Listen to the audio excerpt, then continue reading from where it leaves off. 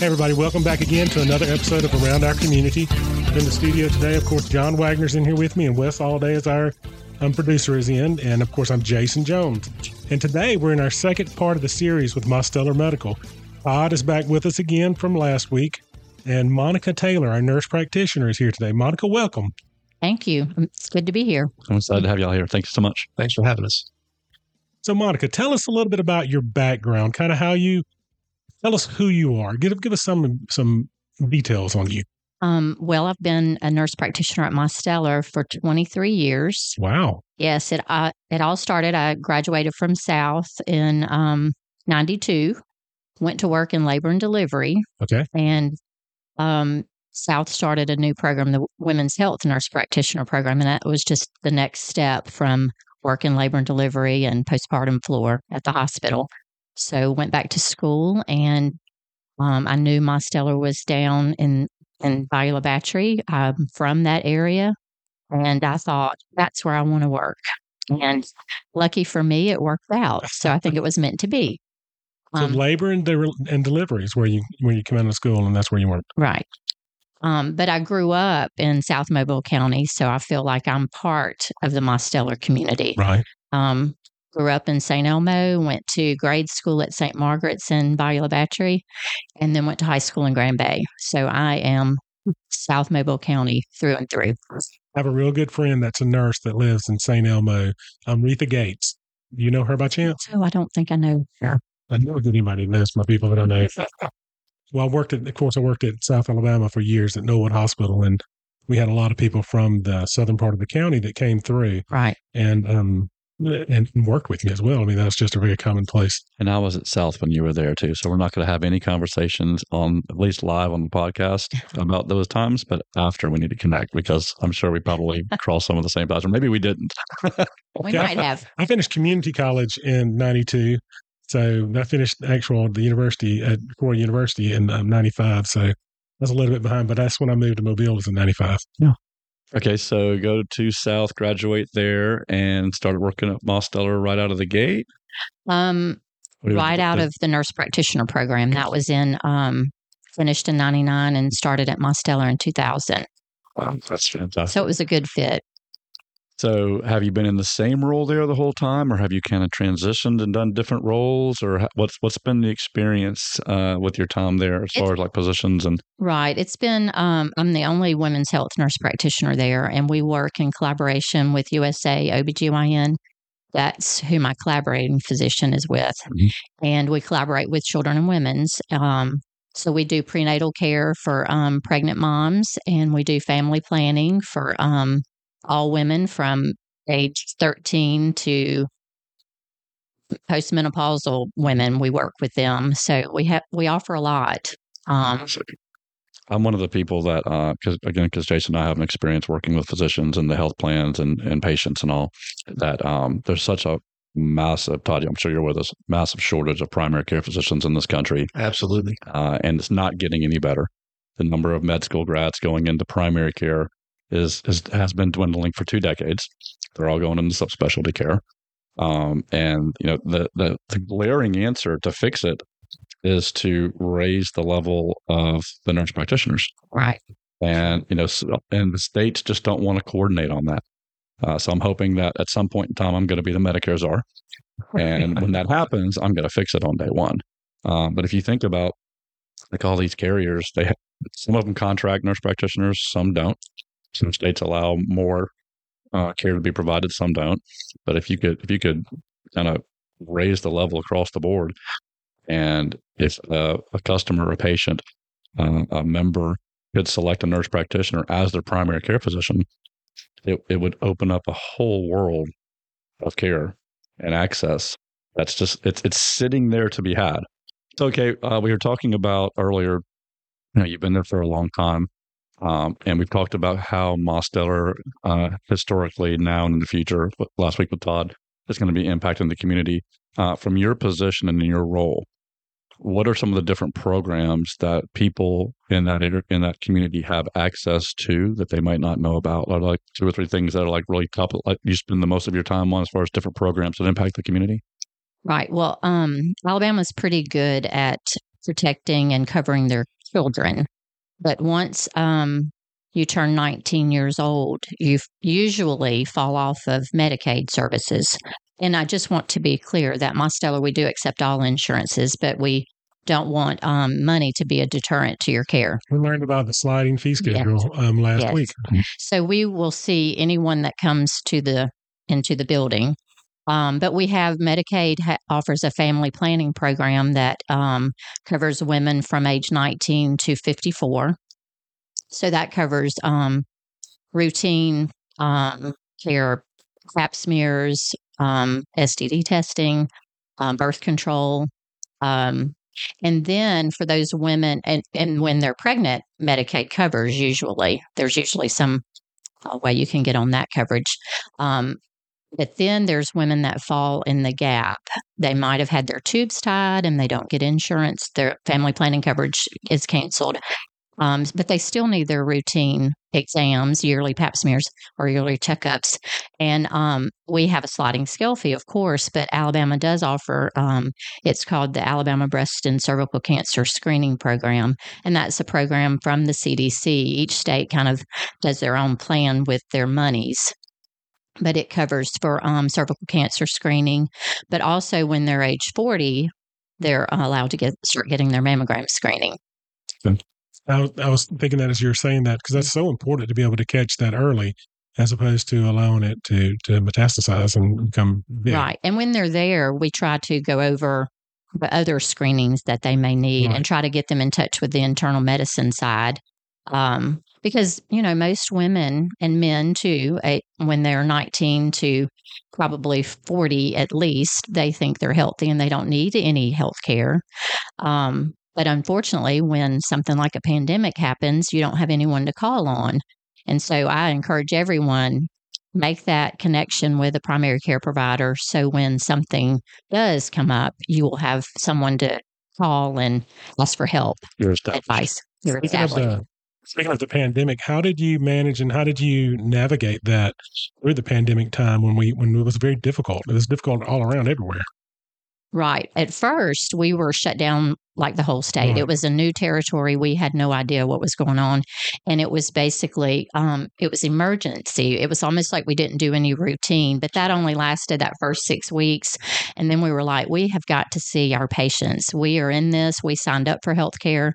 We take the precautions, but we are going to see our patients. Right. So probably the first 6 weeks were a little bit touch and go. It was a challenge, especially for our expectant mothers who were coming in. We had some come in who were COVID positive at the time. We had to figure out logistics, how to safely treat them while also safely protecting our staff and our other patients in the facility during those situations. Well, I imagine you also had a massive challenge of people getting vaccinated that were mothers. I mean, or potential mothers. I mean, that's a huge thing.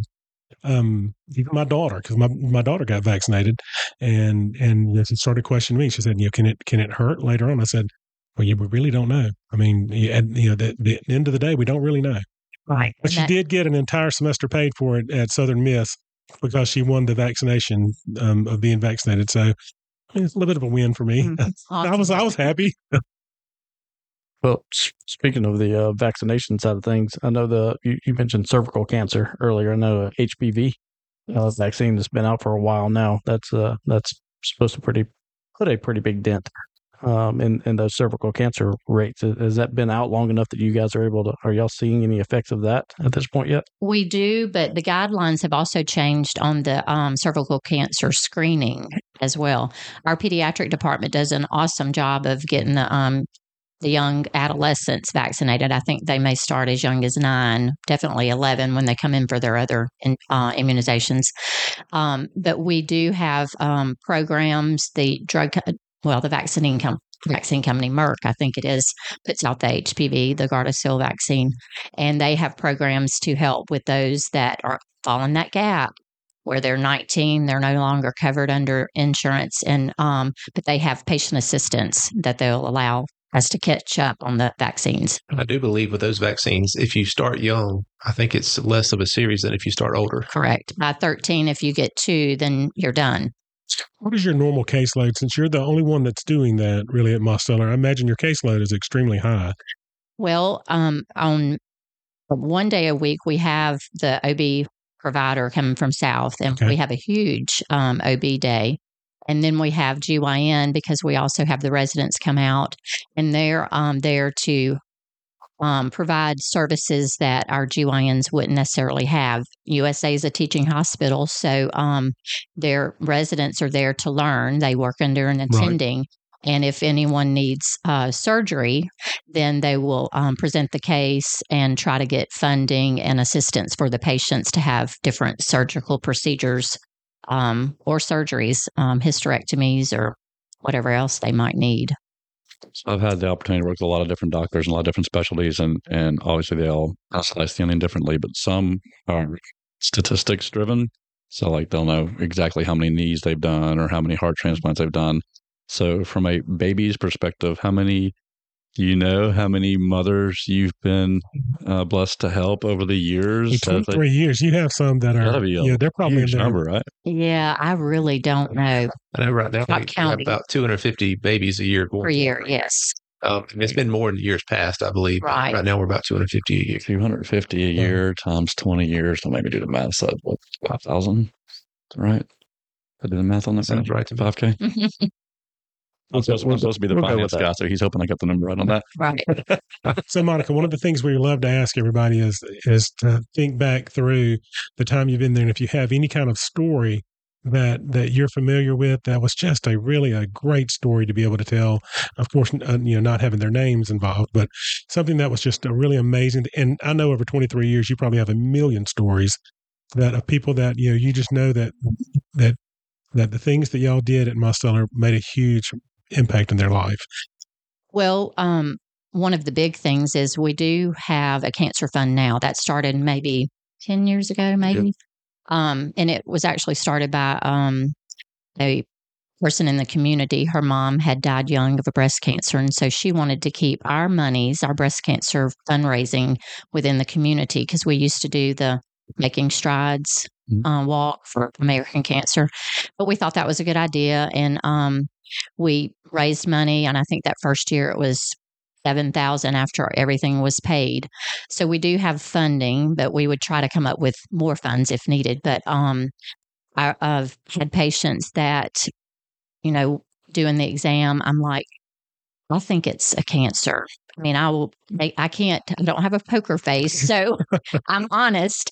And I'm like, we're going to have to get you a mammogram, and they don't fall within that Alabama cervical cancer. Usually you have to get that first mammogram or ultrasound or whatever, and then we can get you on the program and Medicaid kicks in.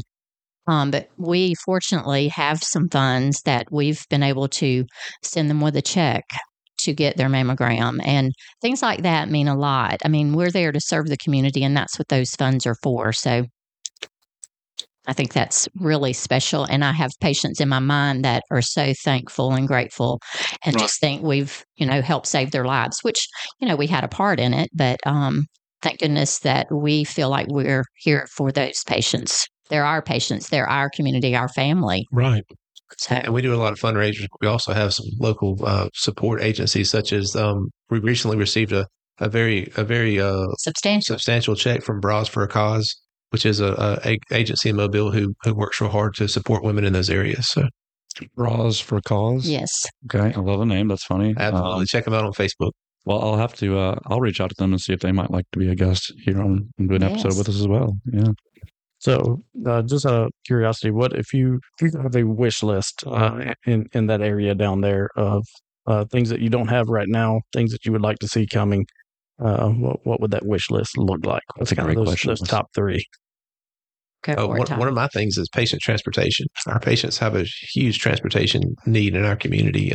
There's no public transportation in the rural parts of our county.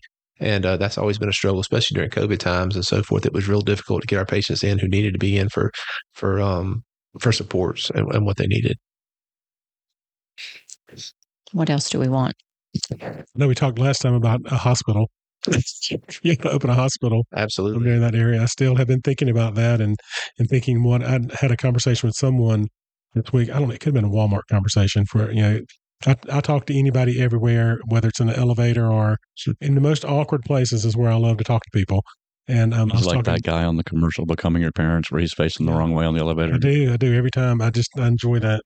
And but I had someone I was talking about.